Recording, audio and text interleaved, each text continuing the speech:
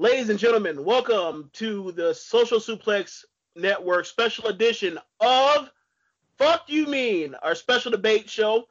My name is James Boyd, and I'm here with contributor to the Social Suplex Network via the SMC podcast, Rance Morris. What's going on, man?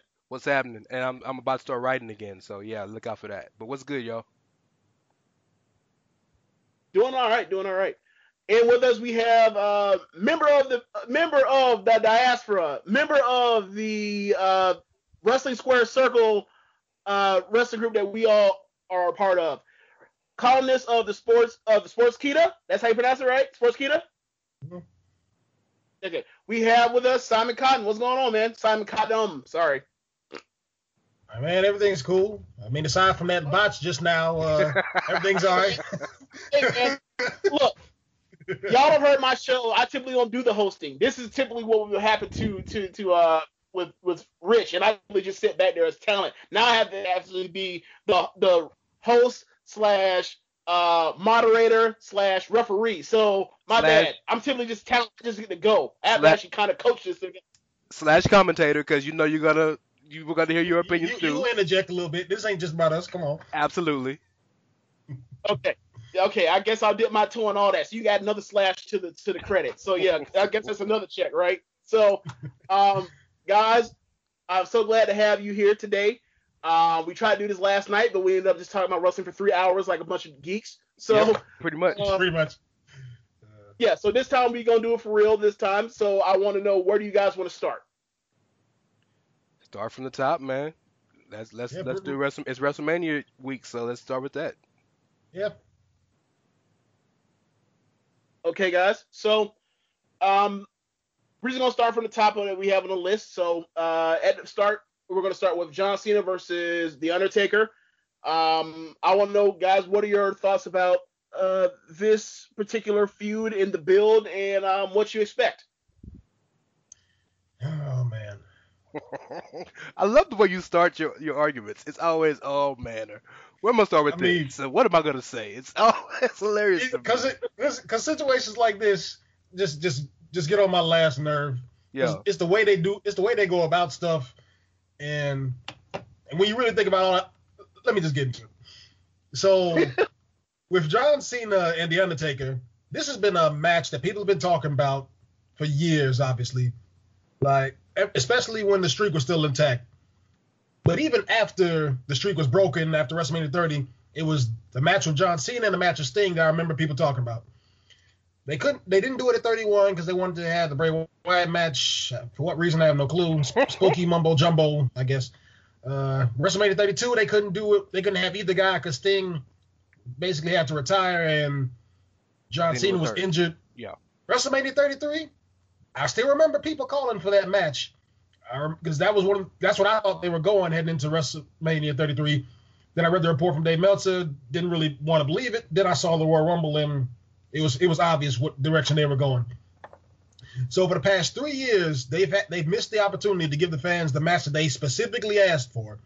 One of the years wasn't their fault, so I'll give them that pass. With like 2 years, they had the opportunity to give fans the match they watched. Even before then, if you count some of the other WrestleMania matches that they've had. And now WWE is finally giving us this match, and it feels like the most underwhelming thing on the card. This is supposed to be the big attraction that everybody wants to see. John Cena, this 16-time world champion. The Undertaker, the guy who gave John Cena the rub, like in 2002, where he shook his hand and was like, good job. Like, there's a story to be told here, and all I'm seeing is John Cena contradicting himself and The Undertaker not showing up at all. So, go ahead. So there's so many things to respond there. First and foremost, let me say this. I hate the idea of this match in general. I absolutely hate it.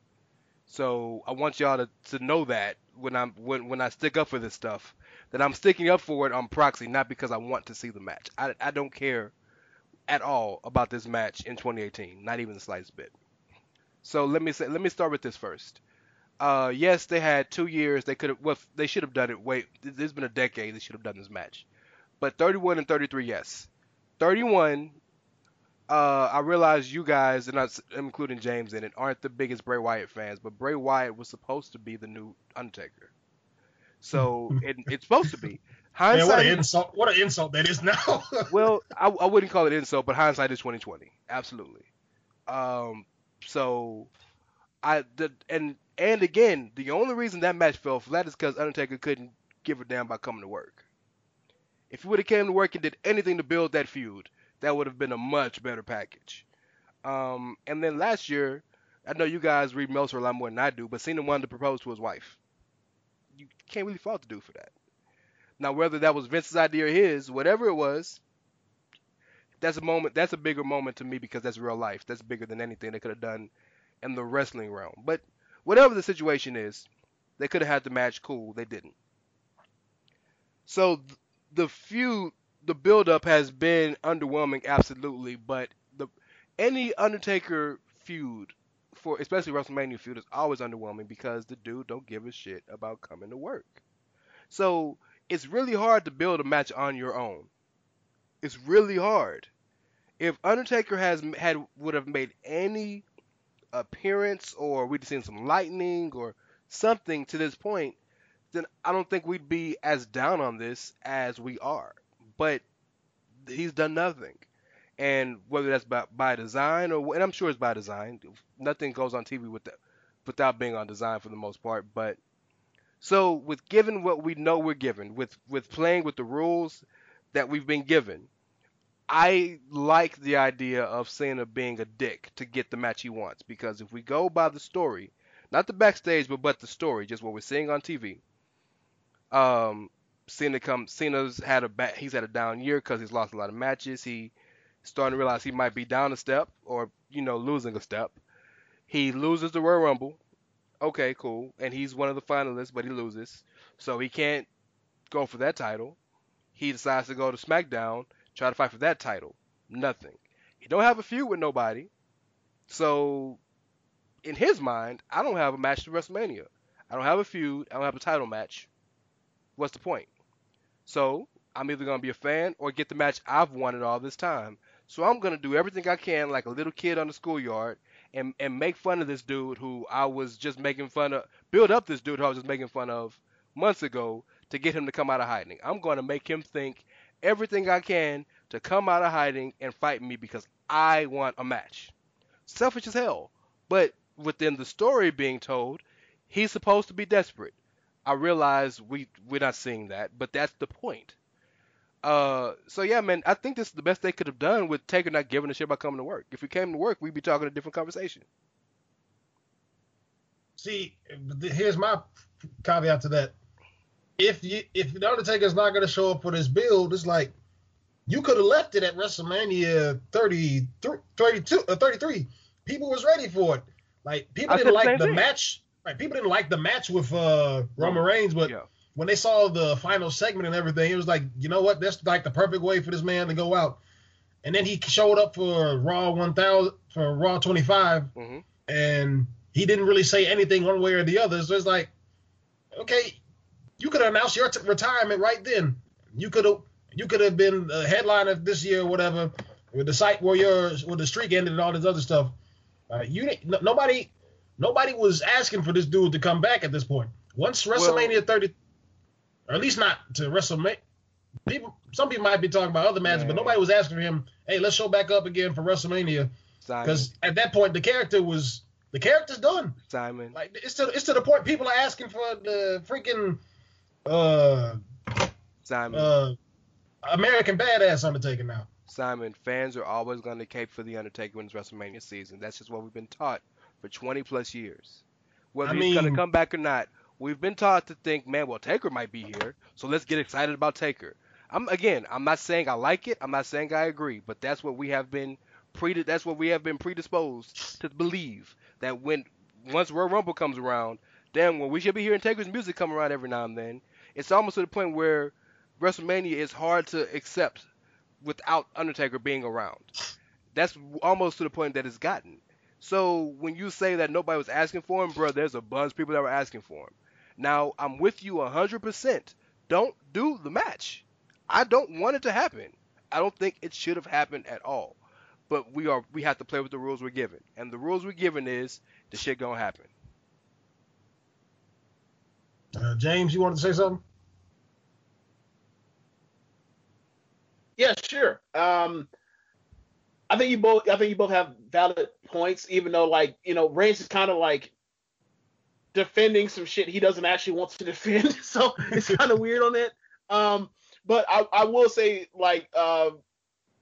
I will say as a person that is like Undertaker is at worst it's my second favorite wrestler of all time. Like I have a tie between Undertaker and Shawn, but Fair. At this point I feel like at this point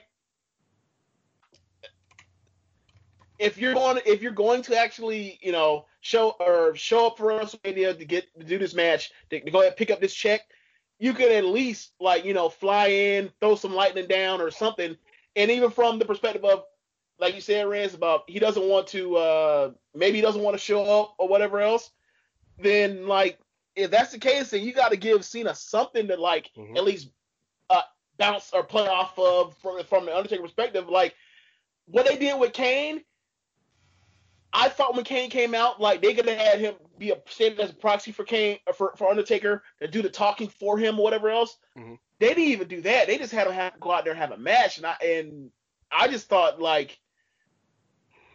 Kane is a capable talker. They could have did that. They could have done the talking. They just brought him out there just to give him a match to do. And I thought even while they're doing some very bare minimum type stuff. Even that is uninspired. And that's kind of my issue with this feud. You know what's the messed up thing about all of this? Mm-hmm. On Monday, when the lights go out and he pops up behind Cena, we all gonna lose our shit. That's just does. That's just the way we're talking. They better not have this man show. If we've been building to this just for some lightning to crack down. He needs to be at Raw.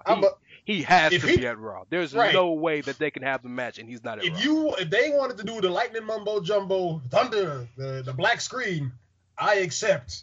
Rest in peace, blah blah blah. Way too late, bro. They could have did that last week, the week before that, the week before that. Yep. There's been time for that. Yep. If you're telling me that this man does not show up next week, I am going to scream. And then in the realm of the WWE, the worst that you can call somebody is a coward. In the realm of WWE, historically, to a babyface, you can be called a bitch, you can call an asshole, you can be called all these words, but you call it a coward. Oh, it's time to fight. Well, Cena been calling this dude out for 3 weeks now, so he kind of got to show up. But don't do the match, please. Just don't do it. Too late, bro. Yeah, it's all down. It's too far going on that one. Yep. So what are y'all thoughts on the potential that there will be, just quick, because I know y'all, I probably have an idea what both of y'all gonna feel about. What are your thoughts on the potential of Undertaker coming out as the American Badass? Simon, go ahead. Yeah, that. I'm so glad I told you to go first. I'm so glad. As somebody who, because most of y'all know, I caught the tail end of the Attitude Era, so it's really the Ruthless Aggression Era that's the part that I got expertise in. And as somebody who experienced some of that, I'm not sure I'm ready for the Mystique to die again, for this dude to come out here with the American flag in tow, waving that around, all this other. I don't know. I'd rather not. Okay. That's I'm leaving it at that. May I? Go right ahead. Big Evil Undertaker is my favorite Undertaker. And it's my favorite Undertaker because that undead zombie bullshit is not believable to me. The fact that he was not able to sell for so long, the fact that he was not able to he couldn't even sell pain for 5 years, stuff like that. When he was Big Evil, he was able to emote so much more and actually be a person for once. So that's my favorite version of Undertaker.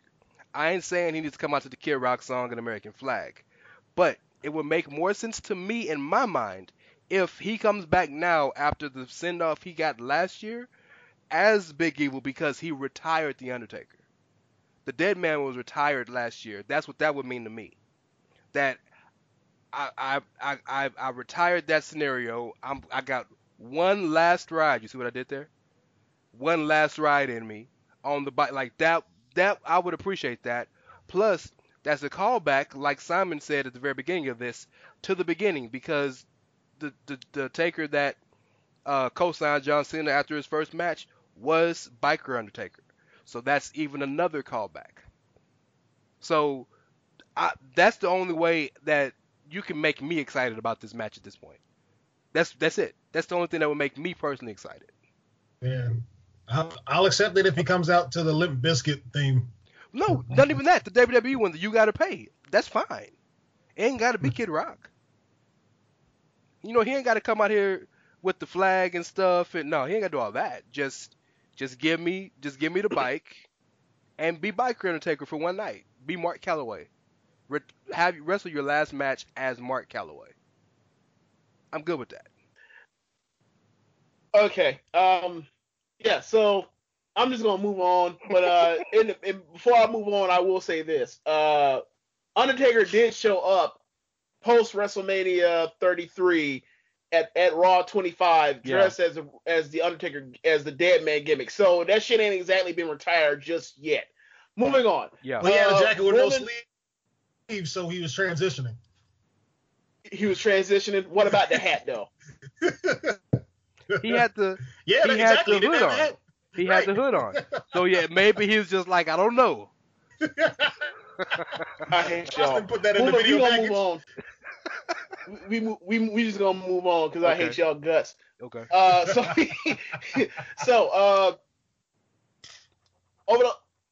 Well, I guess pretty much you can say this pretty much started since Elimination Chamber. Yeah, since Elimination Chamber. Roman Reigns won himself a title shot at WrestleMania against Brock Lesnar.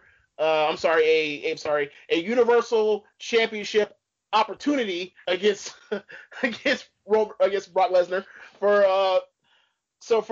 the second time they will be at WrestleMania going at it. I want to know what your guys' thoughts are on this feud. So go ahead. Well, I've been talking for some time about this, so I'm gonna let Rance go first on this one. Okay. Alternate between topics. So I have mixed feelings. I guess for those who, well, if you listen to this, I'm sure you've heard me before, but I'm one of the bigger Roman fans and supporters on the internet. I've loved the dude since the Shield. I loved actually since NXT. So I'm happy that he's in the spot, right? I also need to give full disclosure that I thought and predicted that Braun Strowman would win, and if this would be Braun versus Brock at Mania. I was wrong. Just in case Rich didn't hear me, if you're listening, I was wrong. So when I think about this match, I appreciate some of the subtleties that they've done with this build as it didn't last year. First and foremost, Lesnar didn't give a shit about coming to work last year, which is a reoccurring issue with these matches we're talking about. People don't want to come to work. So at least this year it's been flipped to the point where I guess real life intricacies are being played out on the screen because Roman called Brock Lesnar's boy, and then everybody lost their mind. Okay. Well, technically, Roman's at work every day. Brock works 10 days a year. One is a bigger boy than the other. But what they're doing is they're making it. They're trying so hard to garner sympathy for Roman, trying so hard, and it's working from a on paper standpoint, and he's actually getting sympathy. There's always going to be a section of the crowd that's going to hate him, but for a good portion of the crowd is getting behind him if they already weren't behind him. But the best thing that happened to this feud, the best thing that happened to this is they have had interaction and not just promos. They didn't fought and they didn't threw down twice now. And that beatdown that Brock did on Roman 2 weeks ago, I think it was, when he was handcuffed, it wasn't the most brutal thing we've seen. But for today's, I mean, we all saw his hands afterwards. Like, that was a nice little beatdown that was unexpected. So while this isn't the match that I would have wanted to book if I had to book, I think they've done a decent job. I think they've done a good job. And plus, Brock, not only is Brock a natural antagonist just by who he is, but it's very well known that Brock don't really give a shit about wrestling. He don't really give a shit about WWE. He don't give a shit about anything but a check. But he actually seems to care about MMA because wrestling seems to be his side chick and MMA is his wife. And I say that because he keeps dipping on his wife, but he always seems to want to go back to her. You know what I'm saying? Yeah. So I really think he wants to go back to UFC, or at least he's interested in it. So that interest there and that being very known, and him taking pictures with Dana the night of a major Raw pay-per-view and stuff, it just adds to the ambiguity of this feud because you don't know if Brock's going to be here or not. You don't know if Brock really did no shoulder or not. I mean, if you read Meltzer, you know the truth. But, if you don't read Meltzer, for all you know, he just really didn't give a shit about coming to work. So, I think they're really trying their best to separate this and be different than they were last time. I guess that's where I'll start. Okay, so I like the fact that, in regards to this feud, I like the fact that they're coming at it from a completely different angle to an extent, because in 2015 we didn't get half as much stuff as we got here. Yeah, we got the one segment the night after the Royal Rumble, and then we got the segment before WrestleMania 31. Oh, well, they were tussling over the belt. Yeah. Oh God. Yeah. So we got more in between now, but the problem here is a lot of people it's the same circumstances surrounding it. WrestleMania 31, the conquering champion was on a dominant role, stranglehold on the main event, and the babyface who fans have a problem with coming for the title. Fast forward 3 years later, we're still in the exact same place. The only difference is Roman Reigns' resume looks far better than it did. Yeah, absolutely. Than it did previously. So, but as far as the build up to this match, WWE, this match was pretty much a known thing since WrestleMania 33. Because the night after the show, Paul Heyman made the quick little blip about Roman being the one to beat The Undertaker after Brock Lesnar did it. And even if you don't read Meltzer, you can kind of see that there was a little bit of foreshadowing there from that. And then by SummerSlam, when Brock Lesnar pinned Roman Reigns, if they were smart, they would have had Braun Strowman win the title at No Mercy to throw people off a little bit. But they decided to keep Brock Lesnar as the champion, undefeated for that time. So by the time, and everybody knew at pretty much a Royal Rumble with that triple threat match, that it was only there to protect Strowman. Mm-hmm. So people knew. And also keep Strowman out of the Royal Rumble. Exactly. Yeah. So people knew that this match was coming. And this is another similarity to 2015, because people kind of knew about that match too.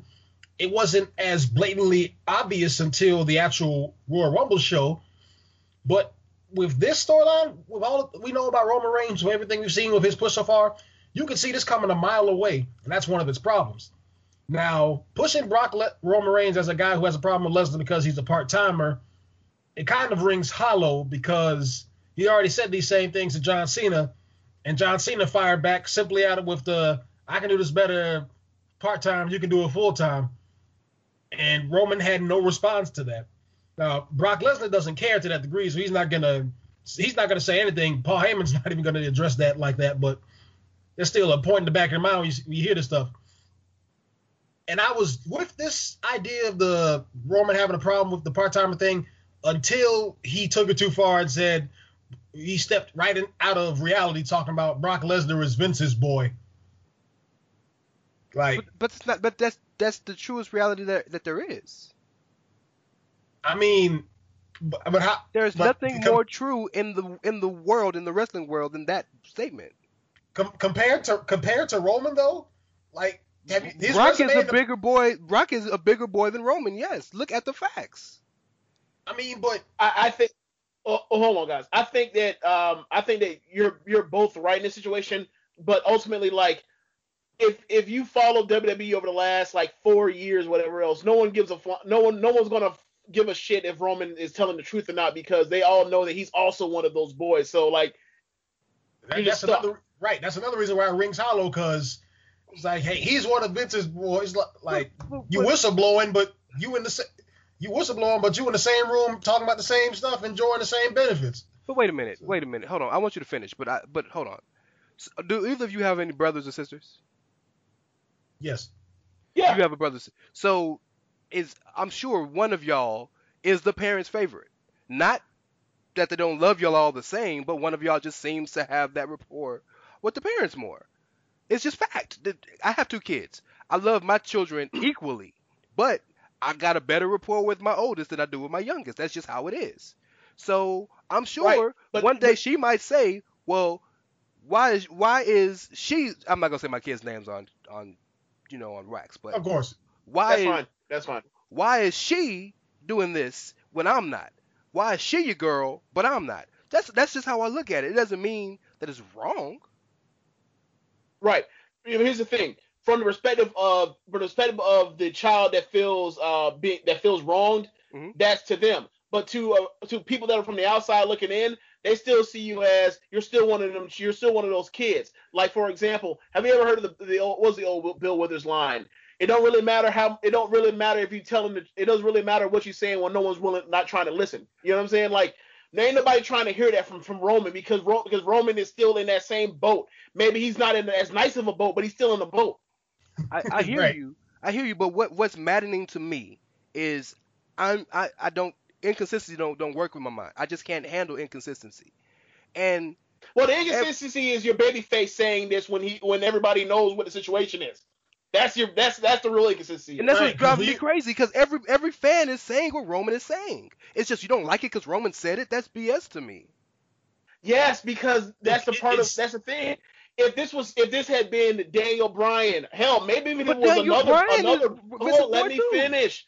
Let me finish. Maybe even if it was another guy that actually gets the whole stamp of being one of Vince's golden boys, like John Cena had said something like that. Maybe people would have bought that more from him. The thing is this: Roman is a guy that the crowd has rejected. Therefore, they ain't trying to put up with no matter. They don't give a damn if he's telling the truth or not. They've rejected him, and they still getting it pushed down their throat. So people are gonna go kicking and screaming. I understand that you're tired of people kicking and screaming, but kick and scream they still gonna do. So that's where we at. And because it's coming from Roman Reigns, a guy who they've been trying so desperately to find any type of angle, any type of situation to put Roman in to get cheered, it doesn't come across as some genuine beef that Roman has with the dude. It comes across as, if I say this, they'll like me. Brock Lesnar's a part-timer, and we hate part-timers, right, guys? That's what it comes across as. Okay, so let me tell you why I disagree. Again, let's look at it from both perspectives. Let's look at it from on screen first, okay? On screen, it's not even that Brock don't come up to work. Brock don't even give a shit about you. Look at the context. This isn't just Brock's a part-timer. This is Brock was supposed to come here and face me. This was advertised. They would send out a text to everybody and an alert that he's supposed to be there, and he's not there.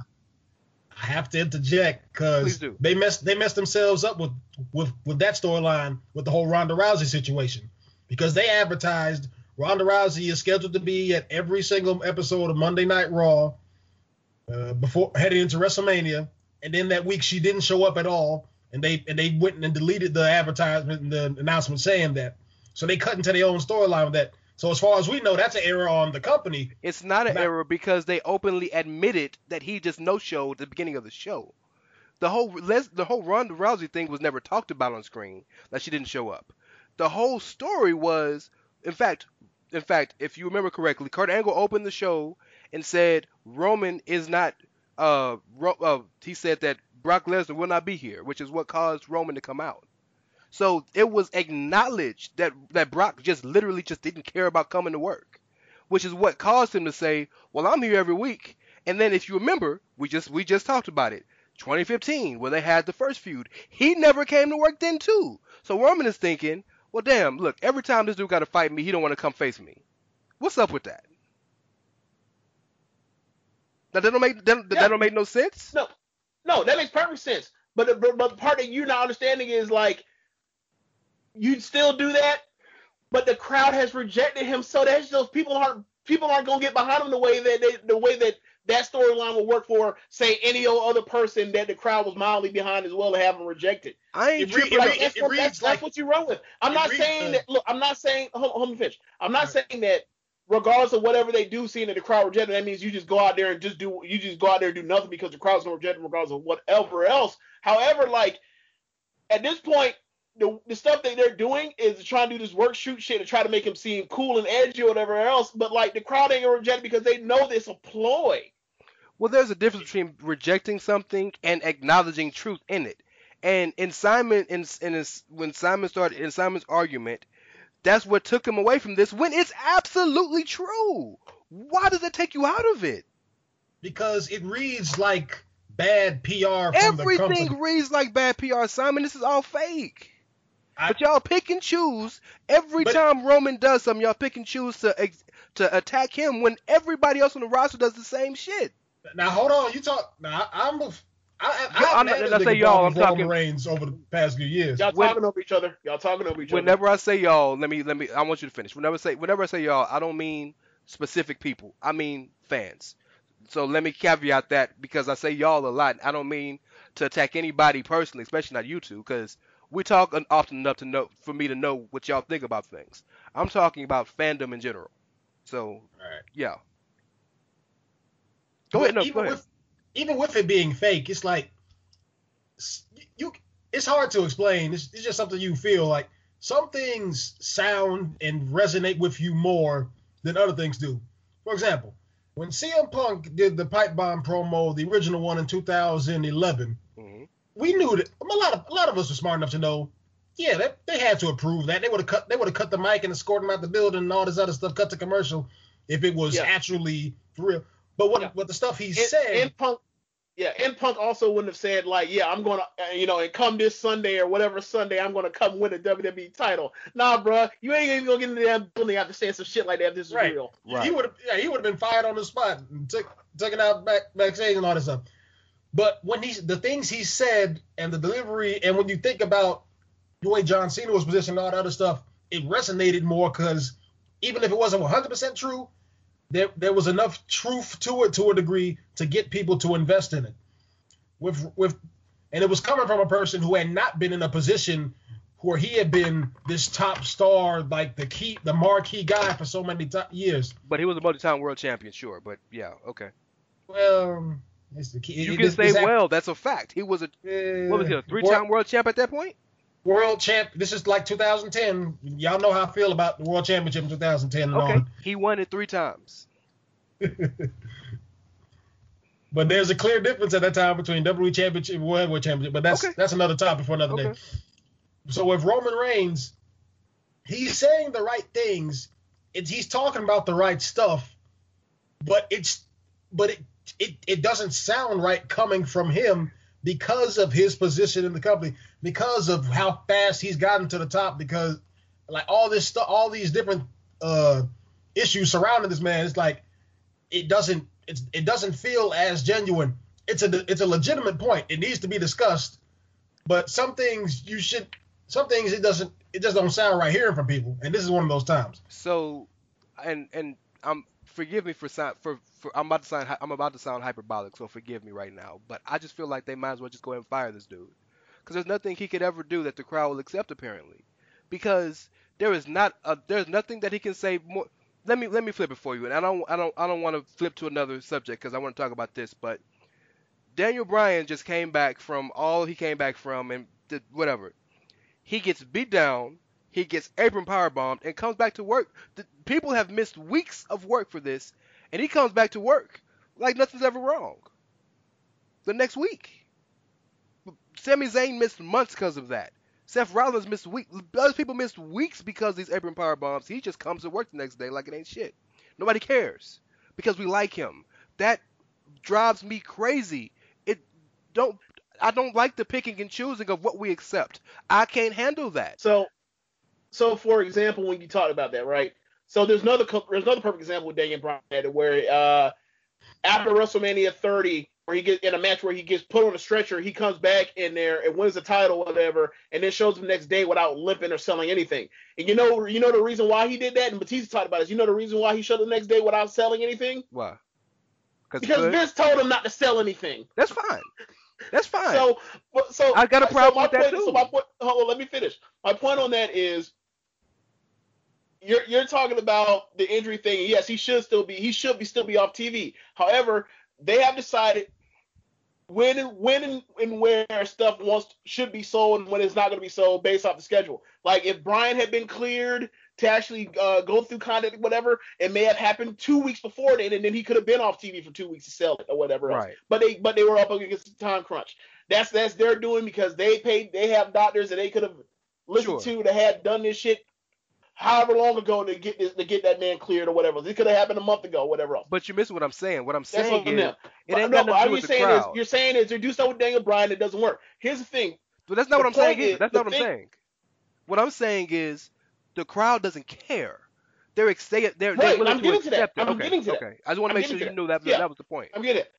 Just like what we talked about yesterday when we talked about, for example, during the I guess the Lost tapes, right?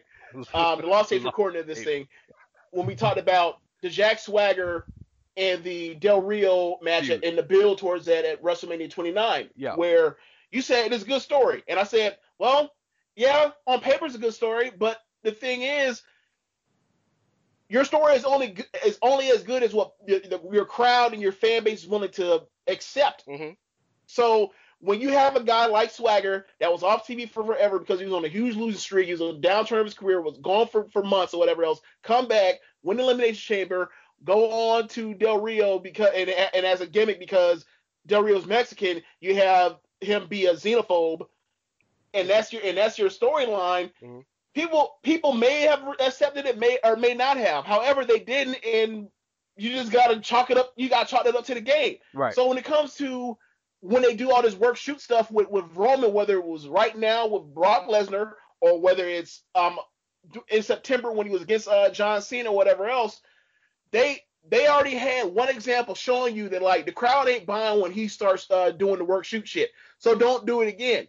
And they went at it and they've done it again.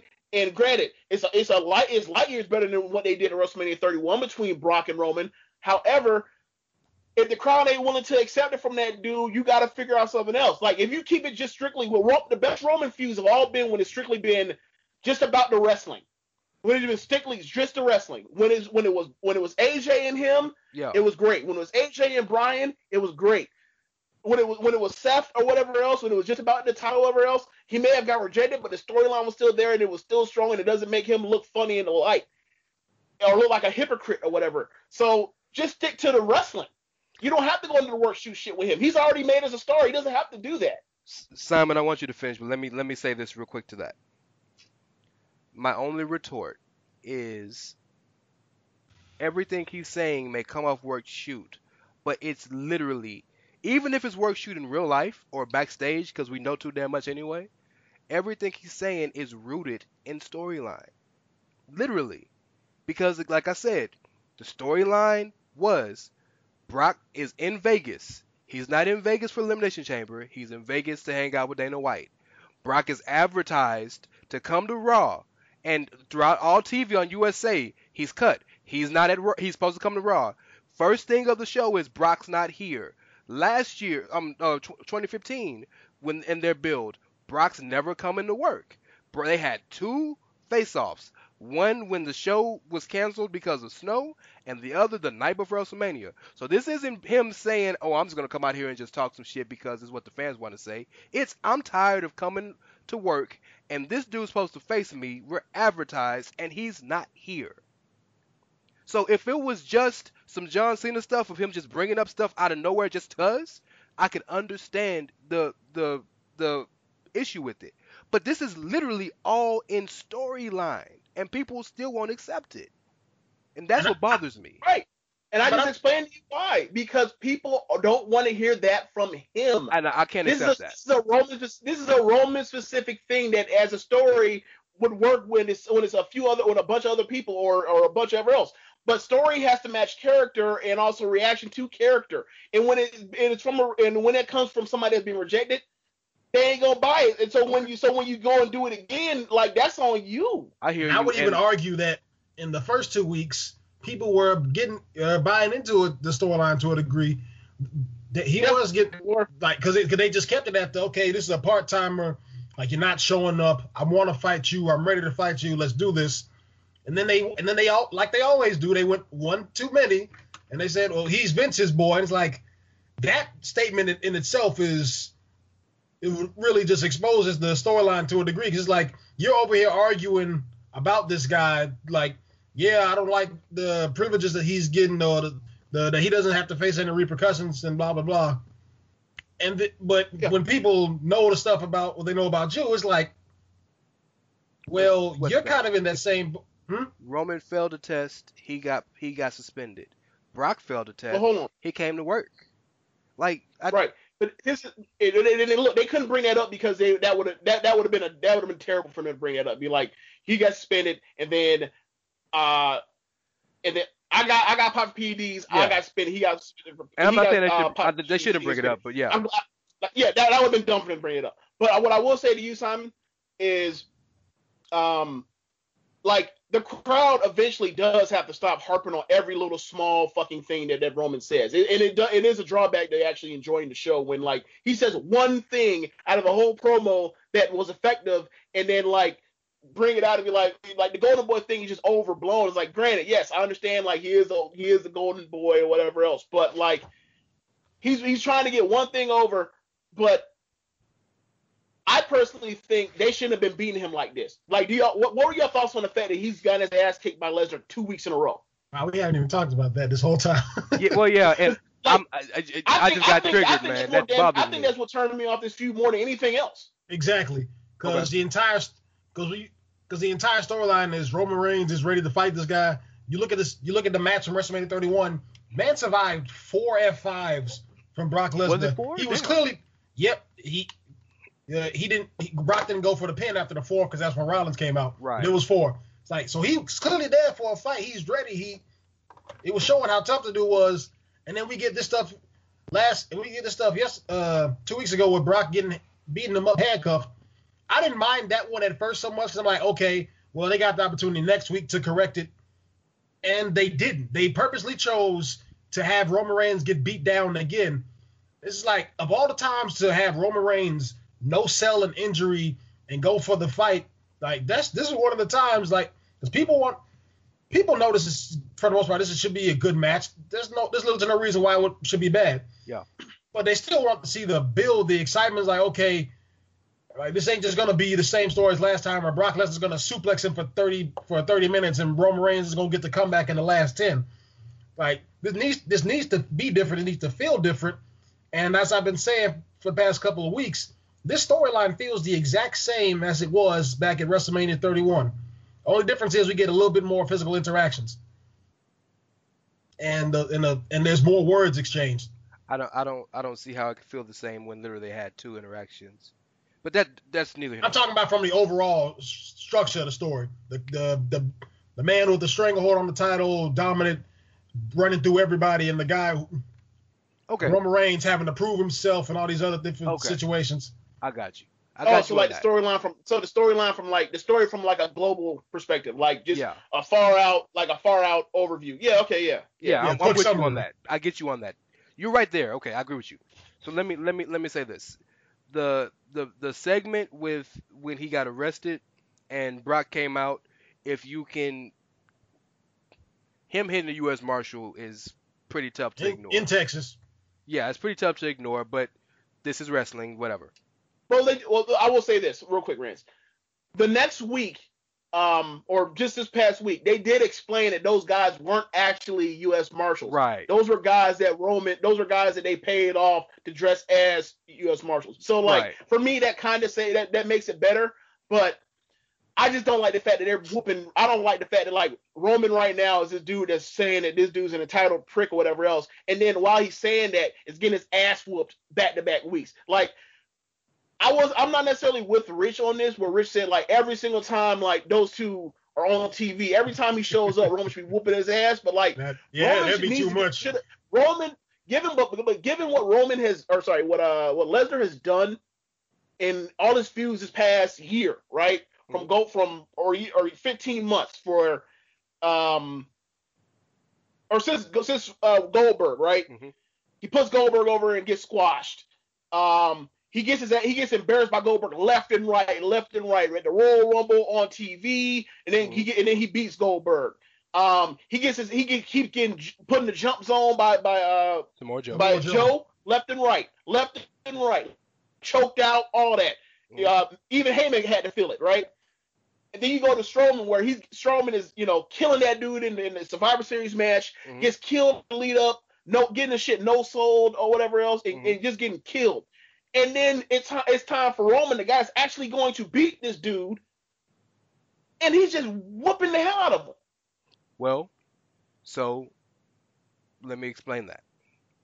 Like I was saying, that segment was the best segment of the entire build for me, because that segment actually brought the first true hint of story of a story build into it, because we know Brock has no-showed, because the story is Brock doesn't respect Roman, right?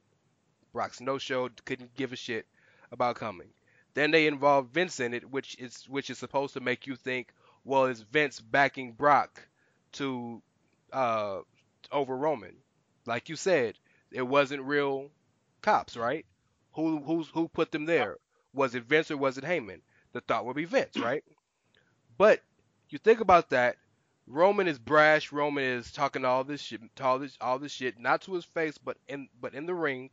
He gets arrested, and then Brock, who's not supposed to be there, was apparently there the whole time, and beats this dude down.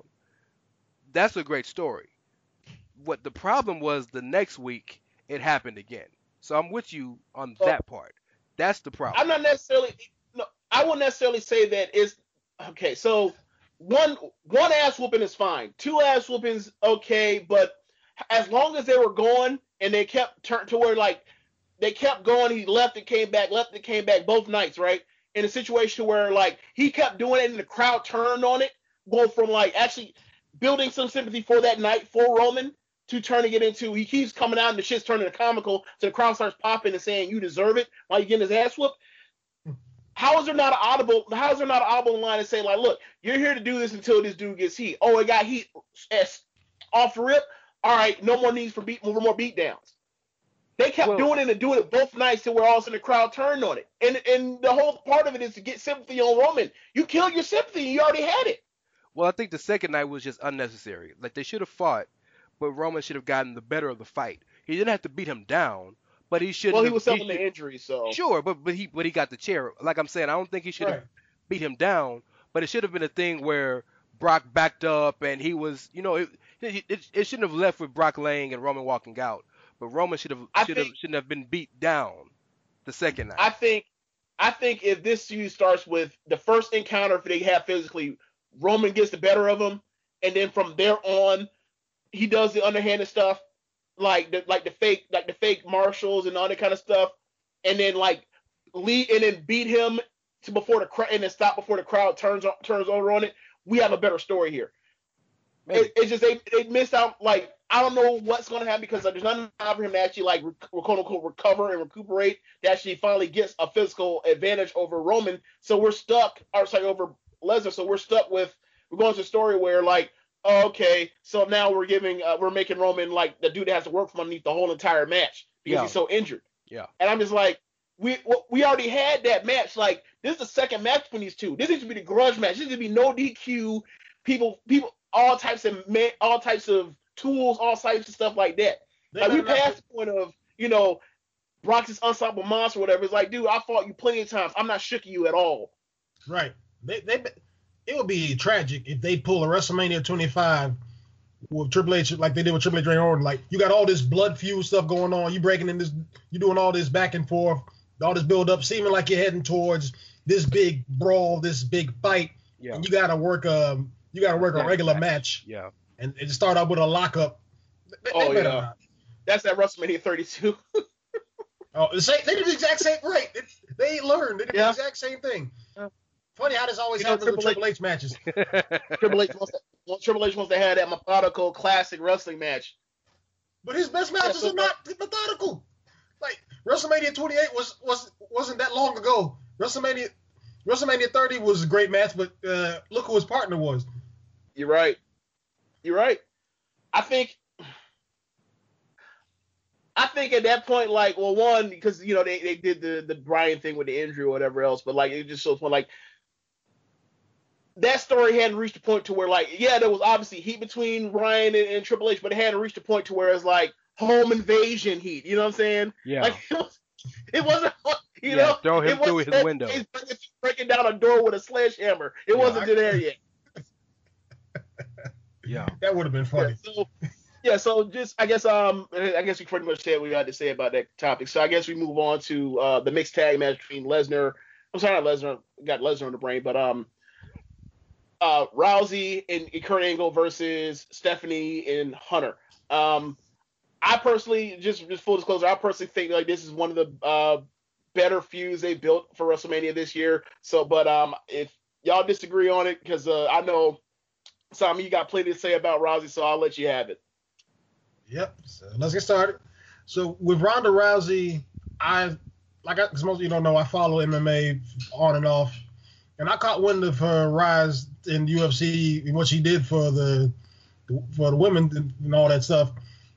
And while I was watching her become this dominant persona, being hyped up, like it wasn't a problem for me until they started giving her accolades and praise like over already existing athletes, because a couple of people were naming her the most dominant athlete of women's athlete on the planet. I'm like, so Serena Williams just been doing nothing for the past how many years? Okay, but I'm still not saying I had a problem with her. It was like just a hype machine around us. Like, she's the greatest.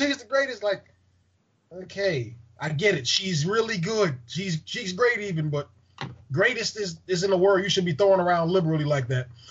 So so she loses those two fights, and her persona really takes a big hit at that point, to the point where, like, we talked about this a little bit yesterday, was she went on Ellen and was talking about how emotional and how tore up she was after that.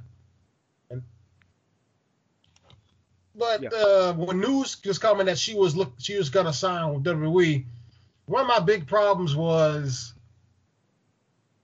like, one, I'm like, how well is this going to transfer over because of how long it's been since she was as dominant as she was.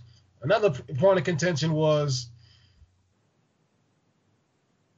like, how much of a spotlight is she going to get over everybody else, which you kind of saw at the end of the Royal Rumble, where she kind of stole the Oscars momentum and everything else, and the stuff surrounding that segment by coming out and just pointing at the sign, kind of stole the thunder, because, like, yeah, you won a historic match, but look who's here. And when they announced the signing at Fastlane, even though I'm not particularly fond of these segments on pay-per-views, like, I knew that was going to be the launching point for the feud, whatever tag match they're trying to get to. And I didn't have much of a problem with that segment. It was only the Stephanie McMahon getting the hit slap on her and running away, because that's happened so many times in the past. It looked like, okay, so we have to wait until WrestleMania to see her to get anything, right? And then the next week she came out. The segment was better, like, because she wasn't doing the things I had a problem with. Because, and I forgot to mention this earlier, My main issue with her was she was doing way too much smiling for me, because the persona I'm expecting when I'm hearing Ronda Rousey coming to WWE, I'm thinking she got to channel that MMA persona she had. Well, she's mean mugging everybody, and which she's not just, oh, happy, I'm so happy, blah blah blah, the greatest time of my life. It's like, I understand all this stuff, but you can say that on paper, you can say that in backstage interviews and stuff, but when you coming out to the ring and you in front of all these people, these potential competitors, it shouldn't be as happy-go-lucky as she was. And my last point of contention with her was what was it? Yeah, when she finally got her hands on Stephanie McMahon, The Samoa like, drop. yeah, like the first, like, all right, you're gonna do something, right? What's it gonna be, right? And then she does a Samoan drop. I was just so jarring, and like, it's like MMA fighter. This woman can put you in a hold and break you in two. It's like, and then a Samoan drop. Yeah. So in the lost tapes, as James put it last night, we had a real long talk about this. And my only issue with what Simon is saying is I don't think he's being fair to a person who's just doing this for the first time. So I realize, and I'm very open about this, that I realize I'm a very different and unique wrestling fan. I consume the business differently. I watch for things differently. I enjoy different things about the business that most people of my ilk, internet style fans, do, and I acknowledge that. I'm very understanding of that. So I, when I think of things, I put context to them. I look at the entire context. So when we talk about Ronda Rousey, we have to talk about who she is as a person. Ronda Rousey as a person was a person who her mom would wake her up in the middle of the night and put her in a hold, and so she could always be ready. Ronda Rousey is a person whose mom would make her, if she sprained her ankle, she'd make her run miles on a sprained ankle so she'd always be ready. So Ronda Rousey is a person who was trained to always she's a good person, but she was trained to always expect the worst, if you will, right? That's just how she was born and trained. So we have a person who was told by Dana White, you'll never fight in the UFC. There'll never be women in the UFC.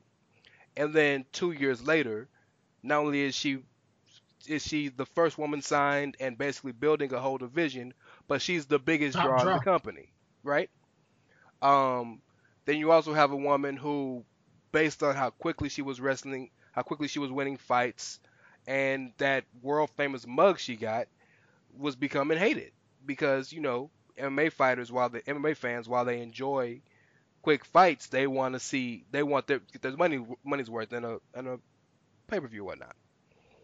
So then we get to the point where the pressure comes, and she, if you know Ronda, you know that her training staff, she looks at like family, and she kind of has that mantra of, I'm with the family, fuck everybody else type deal. And she goes and she fights Holly Holm, and not only does she get destroyed, she gets embarrassed. So bad that she doesn't even go to the post-fight interview. So bad to where she's admitted that she was contemplating killing herself. This is a woman who was taught that failure not only is failure not an option, but always expect the worst, but you can't fail. Basically, she comes back to fight Emmanuel Nunes, and like we mentioned last night, she was so jarred by the knockout by Holly Holm, she wouldn't even take punishment. She wouldn't even take a hit in training. Hey, Right? Rance. Yeah, Rance. It sounded like her family that was out here training her failed her on that situation. No, and she's admitted that now. They failed her horribly. She said the biggest mistake she made in MMA was not adjusting her training staff and the people who trained her. That, yeah, absolutely. And she realizes that now. But now, through all of this, we all have a hobby, right? We all have that one thing that we go to when things are bad. Just like us, for her, that was wrestling. The reason her, Shayna Baszler, Jessamine Duke, and Marina Shafir are best friends is because when they were training together, they all bonded over their love for wrestling. So here she is. She's taken the two worst losses she could ever take to the point where she's contemplated even why she should be on this earth. Then she gets a call and the opportunity to do the one thing that, while MMA was something that she grew to enjoy, she never loved it. She was a judoka. She was a judo person. She never planned on fighting. She just needed something to do to make money with the judo. But she loves wrestling, right? She gets the opportunity to do this. She comes out and expecting to get booed, which she's gotten booed everywhere in her career, from judo to the Olympics to MMA, and she is raucously cheered.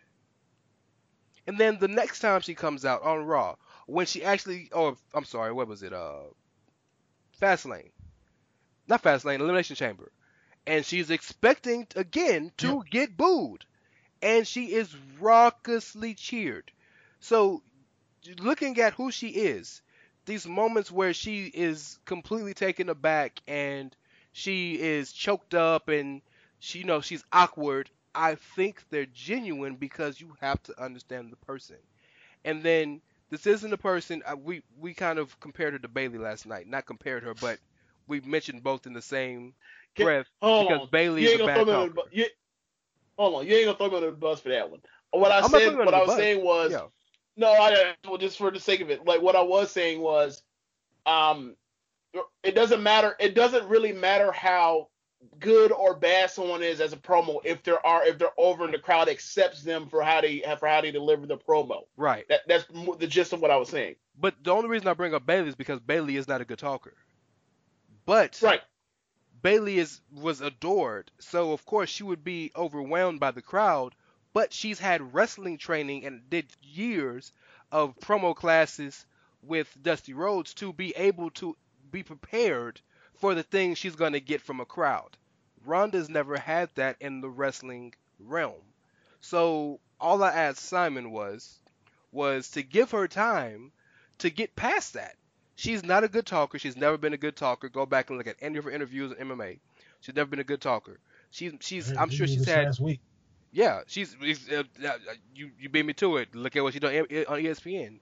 She's had some decent interviews, but by and large, she's a very awkward talker because she's a very private person. Don't want to talk about stuff. So yeah, there's that. But so that's all I asked Simon. And when it comes and in terms of the Samoan drop in the same realm, like I feel like she deserves a chance to learn the business. Like I told him last night, if we're talking about her doing these things 6 months from now, then we have a legitimate argument. But this is like her first 3 or 4 appearances in wrestling in general. Also, another thing I wanted to bring up. Yes, we know the armbar is coming. We know that that's going to happen at WrestleMania. I don't want to see her put a hold on before WrestleMania because that's the money move. And they played it perfectly when she fought Absolution this week. And she threw him and flipped him all that. And then she went to put the armbar on Mandy, I believe it was, and Kurt stopped her. That's the money. Has she put that on Steph before? What's the payoff for all of this? There's no payoff. The payoff is the crowd getting to see Steph get put in the armbar and scream to high hell. So, yeah. Yep. James, you anything else on that?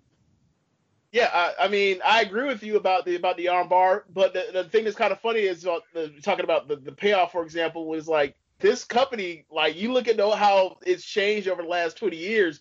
Like this company gives every single year, it seems like progressively gives less and less of a fuck about payoffs. So I thought that was interesting that you mentioned that like they're saving the payoff for WrestleMania. That would be smart. That's what I would do. I think that's what most people would do. Unless Triple H pulls his fuck you win out of his hat, because he gets one every couple of years.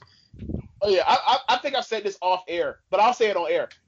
If Rousey and Triple H, or not Triple H, if Rousey and Angle don't win this match, I'm gonna be done with wrestling for a while. Like Simon, you will then be co-hosting One Nation Radio. So or Jeremy will be doing double duty between that and then keeping it strong style. Because this I just can't. Like I'm so like look, this won't be the first time that I went on hiatus because Triple H won a match he had no fucking business winning at a WrestleMania before. So it's happened before. It can't happen again. It's funny about that with you in WrestleMania 2000 because it's like, man, if you had only stuck around for like 3 more years, I'd have been even more pissed. Right. Yeah.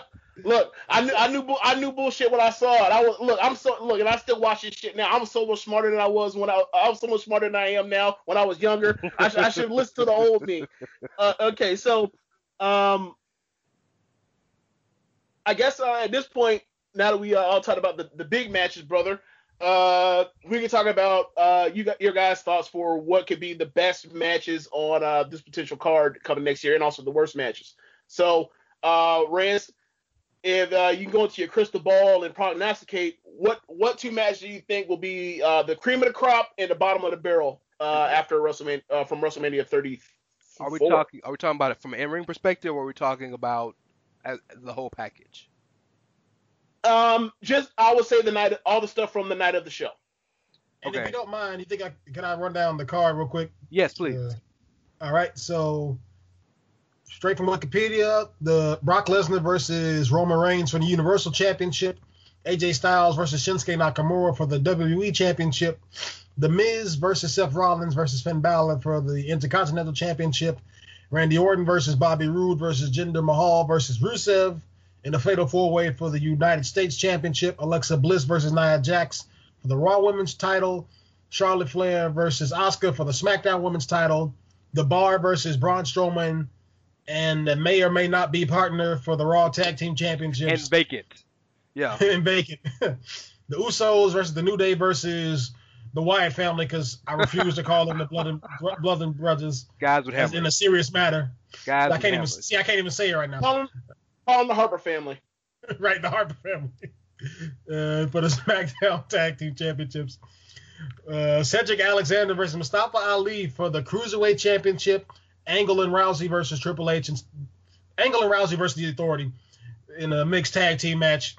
The WrestleMania Women's Battle Royale. The Andre the Giant Memorial Battle Royale. And Daniel Bryan and Shane McMahon versus Kevin Owens and Sami Zayn. So that was 13 matches, right? And and John Cena versus The Undertaker, which hasn't been. Yeah, the match is not announced. The Phantom match. So the card is stacked, as far as I'm concerned. I would imagine that there's people out there that disagree with me. That's fine. Card stacked. Nah, like on paper, this should be the best WrestleMania of all time. On paper. Right. Because when you look at WrestleMania 33, you can tell by reading like, okay, some of this stuff is okay, but a lot of it, nobody was expecting greatness. Like, people were barely expecting anything to come out of AJ versus Shane McMahon. Don't say people, because I'm a big Shane supporter, and I told everybody that would listen to me that would be the best match on the card. Shane always delivers. We could hate Shane for all he wants. I'm sorry? Except for the last 2 Hell in a Cell matches he's been in. The Hell in a Cell with Kevin Owens was before. No, I got to disagree with you on that one. It was not good at all. Nope. Look, was the contrarian. This one not good. Not good. We gonna talk. We gonna talk about that later. I'm gonna write that down. Another part about that match. That match also is worse on rewatch because ain't nobody gonna fall through the fucking cell. So the suspense of, oh my God, what's gonna happen? They're taking bumps. That's going for you too. On rewatch, it's even worse. Man, we write that moving down. on. Yeah. Moving on. Write that down. Yeah, move on. Yeah. But anyway, so I'm gonna answer this kind of twofold. If you were asking me what are gonna be the best matches in terms of in ring, then I would. Well, pick one match you think is gonna be at the top, and then one match you think is gonna be the worst. Okay. So it could be for in ring or for storyline. It could be the combination. Well, I was gonna do one in ring, one storyline. Is that fair? Is that okay if I do one in ring, one storyline? Yeah, sure. AJ and Shinsuke is easily gonna be the best match in the card. I believe, from an in ring standpoint. But I do believe, and I do believe that the best package of all will be the Authority versus Rousey angle. I think that'll be the best package because they know where their money is, and this is the match that a lot of casuals or a lot of MMA fans or a lot of non diehards are interested in seeing. In terms of the worst match, uh, a lot of people would probably think to say uh, the U.S. title match because Jinder's in it, but Rusev is in it. A lot of people would have said that was going to be the worst match in the card. And I don't count battle royals because battle royals are battle royals. So if we count the 12 regular matches, right? But I'm gonna stick with. I'm gonna try to be consistent. Cena Taker just ain't gonna be good to me. I'm sure they're gonna pop the crowd and do cool stuff, and the crowd interaction is gonna be amazing. But it's just not gonna be good to me. Cena at this stage of his career isn't very good. I don't think he's as good at carrying people as he was at one point. And he was never great at carrying people. But Taker at this point has to be carried. I don't see it. Now, I'm not saying that they're not gonna be entertaining. I'm not saying the crowd ain't gonna be into it. I'm not saying that I'm not gonna be into it. But when I look at everything down the line, take away the battle royals, this is by far the one that just and the U.S. title match. But this is the one that just one of these things don't match. That's the one. So that's me. Okay, Simon. All right, so I'm kind of in the same boat with AJ versus Shinsuke Nakamura being potentially the best match, but I have a caveat to that because Cedric Alexander versus Mustafa Ali, like, I really think that this has a better chance of being the best match on the card if it is actually on the card and opens the show. Because with AJ versus Shinsuke Nakamura, there's a lot of factors that go into that about whether they're because the style that they worked in New Japan is not gonna. I doubt they're gonna be allowed to do that, or maybe they will. See, there's so many factors with that one. And AJ's hurt. But with Cedric Alexander versus Mustafa Ali, this tournament has been building up for a while. It's been a breath of fresh air. It's been that new life that is the cruiserweight division needs. And with Triple H wanting to get things started the right way, I'm thinking this match starting off the show. The actual show. It's a good idea. Yeah, it's a good idea. I think giving them like 20 minutes or so or 15 will just could really show how great would remind us of the Cruiserweight Classic and what the Cruiserweights coming back to WWE was originally supposed to be for. So not only from an in-ring story, not only from the overall storyline, but from an in-ring point, I think this has a better chance of being the best match on the show. Okay. Now, if it's put on the pre-show, then yeah, AJ Shinsuke Nakamura, unfortunately. Well, not unfortunately, but unfortunately. Let me rephrase. It'll be disappointing. It'll be disappointing considering. Let's just be frank. These battle royales need to be the pre-show, and everything else needs to be on the main card. I think there United States Championship could be added. There needs to be one regular match on the pre-show too. But I would agree with your premise. I think in like a year or two, both of those battle royals will be on the pre-show. I think in like a year or two. Well, the Andre is normally always on the pre-show. Only reason it was on. Never mind. But it's been alternating since introduction at 30. Because the main card Cesaro, the pre-show with Big Show, main card with Baron Corbin, and pre-show with. Yeah. And the women's battle royal is gonna be on the main card just because it's the first. Yep. You're right. And then next year, that shit will be moved to the side. Or in 2 years will be moved to the side. I really think in at least one year, but definitely in 2 years, both of them shits will be on the pre-show. I do want to say this though, real quick. The match that's gonna probably be the most exciting for me, that triple threat tag. They're gonna go out there and lay it all out. I need them to make that a TLC match or some ladder match. I would like for it to be, yeah. It has. It's guys. That's on deck. Like on Observer Live, Brian Alvarez is talking about this, saying that like some push notifications from the network app actually came through on people's phones saying that it was upgraded to a TLC match, but then it quickly got deleted because the speculation is that like they're actually going to announce it on Tuesday. Yeah. So chances are we are going to get that as a TLC match, And which is why I'm surprised that neither one of you guys actually mentioned it as a match that could possibly Sure. be, the best match on the card. Have you realized that Luke Harper's never wrestled a match in WrestleMania in any capacity? No, that's not true. WrestleMania 31 in the IC match. Thank you. Remember he threw he Ambrose killed, to the he basically killed Dean Ambrose. You're right, but Luke Harper and Cesaro are them yeah, they are godsends for the mid card. absolutely. But as far as the worst match on the card, I gotta be honest. I'm looking at Alexa Bliss versus Nia Jax. But y'all don't like Alexa, man. I can't see any scenario in which this match succeeds. Now, with John Cena and The Undertaker, I'm not expecting anything. I'm not even expecting this match to be better than WrestleMania 33 with Roman and Taker. But the storyline and what they're going to do with the hype video for this and everything surrounding that, I feel like that has a better chance of being, like, when it all said and done, because you know how WWE and these video packages work. They'll take something that's loosely not even that interesting, and you'll watch the package and be like, wow, I kind of want to see this now. So I'm expecting that to happen.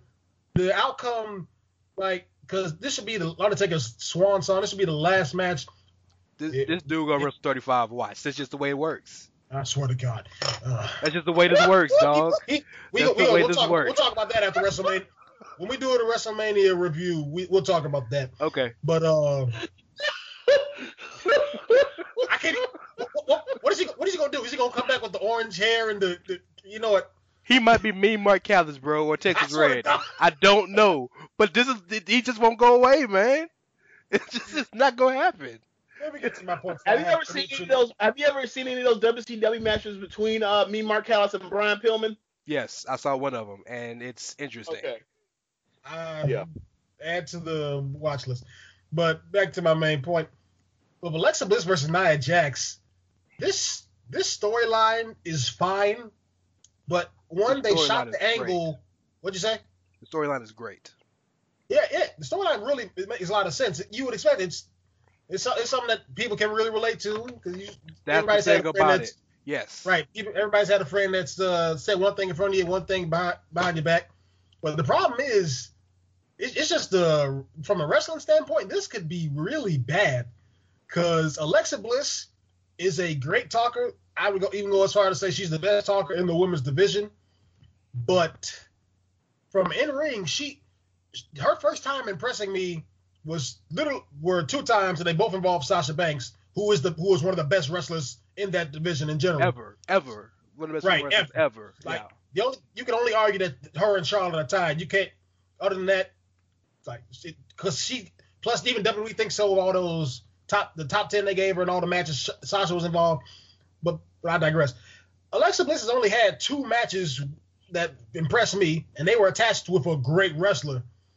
With this Nia Jax situation, Nia Jax has been getting a start and stop push for so long, and she's never really impressed me from an in-ring standpoint. She has the physique.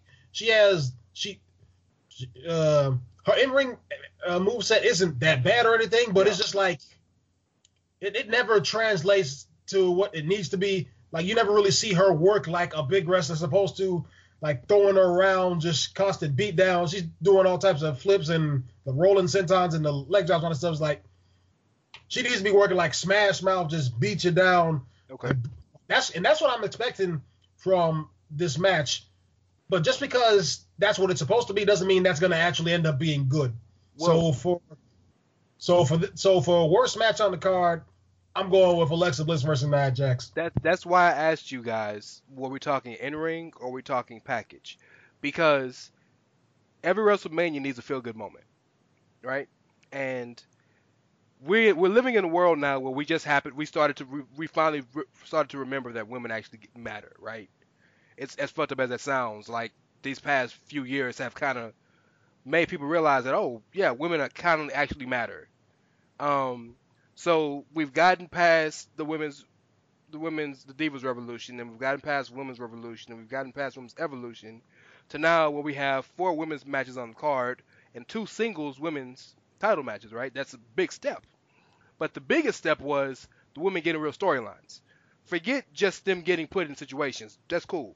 Now they need to have real storylines. So we have the realest storyline on the card of a woman who is insecure about who she is, and what she's going through, because you are who you are. Like, I'm a big dude. Like, it is what it is. You are who you are. And her best friend, who is in shape, pretty, and all this, and they're best friends, and the one of them is using the other, but they don't know it. They don't realize it because they appreciate the love. And finally, she realizes she's being used and gets talked about like a dog, and she stands up for herself. That story and what that can mean to little girls and boys all over the world, and Nia finally overcoming. And if you know Nia outside of the ring, she's a natural babyface. Outside of the ring. And the few times I watched Total Divas, for whatever reason, she always came across as like a likable person. She's a really, really likable person. So if you look at it from that way, the package of what this match is gonna be doesn't allow me to put it last, because the point and the package is more important to me than the 7 minutes they're gonna get in ring. Like, there's always, for example, what was the match? What was the match where Elizabeth came back and helped her and Savage reconnected? WrestleMania 7 against WrestleMania 7 Ultimate Warrior, right? 7. Do you remember anything about that match? Honestly? Yeah, it was the best match of Warrior's career. The 10 wasn't that the 10 Macho Man elbow drop? Was that match? It was that, and then it was also Warrior pinned that man by putting a foot on his chest like Jericho. See, I don't remember anything about that match. Now, again, I'm a different wrestling fan than you guys are. I'm more entertainment than wrestling. But what I remember about that match is Elizabeth coming back, and that feel-good moment. And that's a moment that we'll never forget. So the moment of Nia overcoming the Mean Girl is such a big moment, prospectively, that I just think the whole package is actually one of the higher, more enjoyable things on the card that we'll see than what you guys think. Yeah. Okay, so can I go now? Please. You've been plotting for a minute. Over here doing the evil hands. Hold on. This match is gonna fucking suck. Look, the reason why I say it's gonna suck is not because, like, look, this match could be a squash match, and if they and if Nia squashes Alexa, the crowd will reject her. And I'm not saying it'll be Daniel Bryan and Sheamus level of reject, but the crowd that goes there will be heavily partisan, and it will be pro Alexa. And they will not be happy if she gets her ass whooped the way that we expect her to get whooped. Then, so if you give them a match that is longer than 3 minutes, that's not an official squash, you cannot go out there and run the risk of a match going longer than 8, because those two will stick that fucker up. And the most you can do is use Mickey, who's going to be probably sitting ringside, to try to help Alexa win. Sure. So therefore, this match will be a typical bad Raw women's match from circa 2013 or whatever else. And then it will be transitioned over to Nia after having a weak match, and she's a babyface champion. The crowd's not really going to be all that enthused for her to win it, so they're going to have to go out there and shuffle and try and figure shit out by the next WrestleMania, by the next night on Raw. So this match has a chance to be a fucking disaster, and I'm talking about after the match. And then you can throw in the fact that the bell has to ring, and these two are not good enough to be on TV. I mean, on WrestleMania having a match like that right now. So I think the story is cool. I'm not really enthused by the allusions to the body shaming stuff from Alexa onto Nia, but I think that, and I'm not really a fan of Nia being like basically losing her freaking mind after the stuff that was said to her, as opposed to just wanting to punch her face in, but the performance by Alexa on the mic throughout this whole entire feud over the last 3 weeks or whatever else, I thought that Alexa has finally lived up to all the stuff people have said about her as far as her being so perfect on the mic. Before, I thought the stuff she said was cute. The last 3 weeks on the mic, I thought that her stuff has legitimately good. Like, people were saying that she was like the female Miz, and I was like, I would like the female Miz to be a little bit better on the mic. Now we're at the point where, like, she's actually not only just a really calm deliverer of words, but also also can cut good promos and do good mic work as far as getting over your storyline and also your character, as opposed to she goes out there and just says snide shit. I mean, that's fine. I mean, that's fine and all, but I need her to get out of 2-star territory. Yeah. But it ain't gonna happen at WrestleMania. It's gonna have to happen. These two are not good enough. Like, think about it. A year ago, not like a year ago, probably 8 months ago or so, or right before SummerSlam in that area, Nia had this bad habit of like almost killing the other women. So, yeah, like you remember the moonsault where she almost killed Charlotte because she couldn't catch her, and basically Charlotte had to eat it. And then also the whole situation with Bayley where she pops her arm out the side by throwing her to the ground when a way she shouldn't have. Like, she's better than that. Like, she's good enough to where now you can say, oh yeah, I don't expect her to kill nobody in the ring yet, or in the ring right now. So that's where we at. A person that ain't gonna kill you and a person that's not good in the ring. So this match gonna go out here and suck.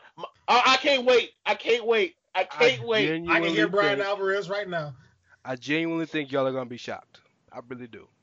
I mean, I'd love to be. But, what was your pick for? What is your pick for best match? If you want. Oh, you're asking me? Yeah. You already gave us your worst. Oh yeah. I never even thought about the best match. I mean, if everything goes according to what I think they're going to put behind the match because of how they actually had the restraint to not do the match until now, how much AJ has gone to bat with Vince for this match, I think it's going to be AJ and Nakamura. If you gave me a chance for a dark horse, allow me for the offer dark horse, it would be the triple threat SmackDown men's tag match. Yeah. So yeah, I would say those two. Like I mean the cruiserweight match is a good match. I'm just for me, like in my head I've always had it to where like, oh yeah, that match is gonna basically like be in the pre-show, so I can't really give it that much. If it ends up on the pre-show, that's the biggest. Yeah, if it ends up on the pre-show, that's the biggest disservice to this thing, because at what point does all this? What was the point of bringing them back, just to be filler? Like, we don't. You already got enough filler on TV. You got Titus O'Neil and Apollo Crews wrestling tag team matches against the Bar. Like, you got filler. Like, you ain't need no more. There's a lot of hours on TV. If that card isn't on there, I'm sorry, if that match isn't on the pre-show, what does it bump to the pre-show? It has to jump something. United States Championship match, but they're not gonna do it. Randy Orton, they're going to put Randy Orton in the pre-show in favor of two cruiserweights. Let me look. They put Dean Ambrose on the pre-show in favor of Naomi's entrance. Yeah, you want to know why though? Because Dean Ambrose out here getting dragged down by Baron Corbin. Still, it's Dean Ambrose. Okay, I'm looking right now. I don't think they have the. Also, Dean Ambrose, we talked about him a little bit, but like Dean Ambrose and their eyes still ain't no damn Randy Orton. You say that. Hold on. This is the WrestleMania 22 Cup. Y'all can't see this. I'm showing this on camera. Dean Ambrose is on the damn cup. He was on the side of the building at 22. Yeah. And the next he was a marquee match. And the next year he's on the pre-show. So it can happen to Randy. Want to know why? Because he was fighting Brock Lesnar, and then what happened to Roman Reigns after that? And WrestleMania 32 is another discussion. Okay. Man, Man, we could just do a show just talking about horrible WrestleManias, 29, 32. Well, hey, I don't know if you guys ever heard me, but I'll give you guys a suggestion for WrestleMania 32. Watch WrestleMania 32, and then once you get to the women's triple threat match for the women's title, stop. And after you see that pyro, after Charlotte wins, turn that shit off. WrestleMania 32 will be so much more enjoyable. I can't do that. I was there, so I can't do that. Everything's burning. I was there. Do it in your brain. But see, I enjoyed 32 because I was there. off. Everything is always different when you're there. Shows are much more enjoyable when you're there. So it was a much more enjoyable show there than it was when I rewatched it. So, yeah. Okay. Real quick on that, what was the reaction for Roman Reigns even worse than it came across on TV? It was pretty bad. It was pretty bad. Had to be because it had to be. You want to know why? Because on the TV, they turned the booing down. You can't turn the booing down inside the stadium. It was pretty bad. It was pretty bad. Yeah, it was pretty bad. Okay, so guys, I think it's about time to wrap it up here. I think we got our points across. There really ain't too much else to talk about here. So I think it's important to wrap. I want to thank both of you guys for being on. And real quick, I want you guys to plug your stuff. So Simon, what do you got to tell us about? All right. Well, you can follow me on Twitter at SGC Speaks. You can also follow me on Instagram, SGC Central. Join the Wrestling Squared Circle group because that's where we all are. Plenty of interactions, plenty of discussions. You can also follow me follow my work on Sportskeeda. Just type in my name, Simon Cotton, it'll pop right up. And lastly, I've started doing more podcasts recently. Hence, there's a debate, entire reason why I've gotten the show with Rance and James. So catch me on Anchor. Right now, I'm chronicalizing the series on Lesnar and Roman Reigns, talking about that build-up. And after this week, I'm going to finish up my thoughts on that and talk a little bit more about the WrestleMania build. So look out for that. Okay. And Rance, plugs? Yeah, you can follow your boy at It's Ray Cash. It's REY. I don't tweet as much as I should, but I'm trying to start. You can catch me on the SMC podcast. We haven't done an episode in a while, but something's gonna start happening again. Trust me. It's definitely. So you can follow. You can listen to us on that. I am planning on starting to write again. Right after WrestleMania starts, so I will be doing that for Social Suplex. And definitely follow and support the Social Suplex Podcast Network. That's my show, the SMC Podcast. That's James' show, One Nation Radio. That's Ricky and Clive, our European show. And that's Keeping It Strong Style, our New Japan show. Follow, like, subscribe, give us all the love. We work really hard on our stuff, man. So, yeah, just follow and support. And I guess on my end, you can follow me at JamesBoyd87 on Twitter. I pretty much am talking about a lot of stuff other than sports or the sports entertainment. So you can catch me out there. Also check out the One Nation Radio Twitter. We're on Facebook and Instagram as well. And as Rance already said, and Simon, the Facebook group of the Wrestling Square Circle.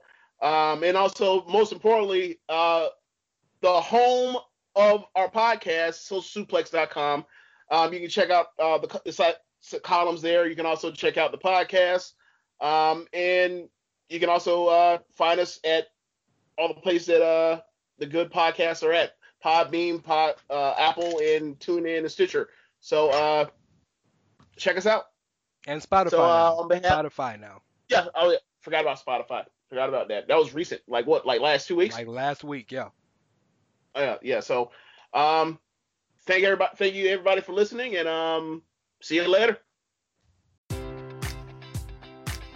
Enjoy all your favorite sports like never before at BetMGM. Sign up using code OLDLINE and receive up to $1,500 back in bonus bets if you don't win your first bet. When you register with BetMGM, you'll get instant access to a variety of parlay selection features, live betting options, and the best daily promotions in the business. And with BetMGM at your fingertips, every play and every game matters more than ever. Remember to use code OLDLINE and receive up to $1,500 back in bonus bets if you don't win your first bet. BetMGM and GameSense remind you to play responsibly. See BetMGM.com for terms. 21 plus only. Maryland only. New customer offer. Subject to eligibility requirements. Rewards are non-withdrawable bonus bets that expire in 7 days. Please play responsibly. For help, visit mdgamblinghelp.org or call 1-800-GAMBLER in partnership with MGM National Harbor. Promotional offer not available in Washington, D.C.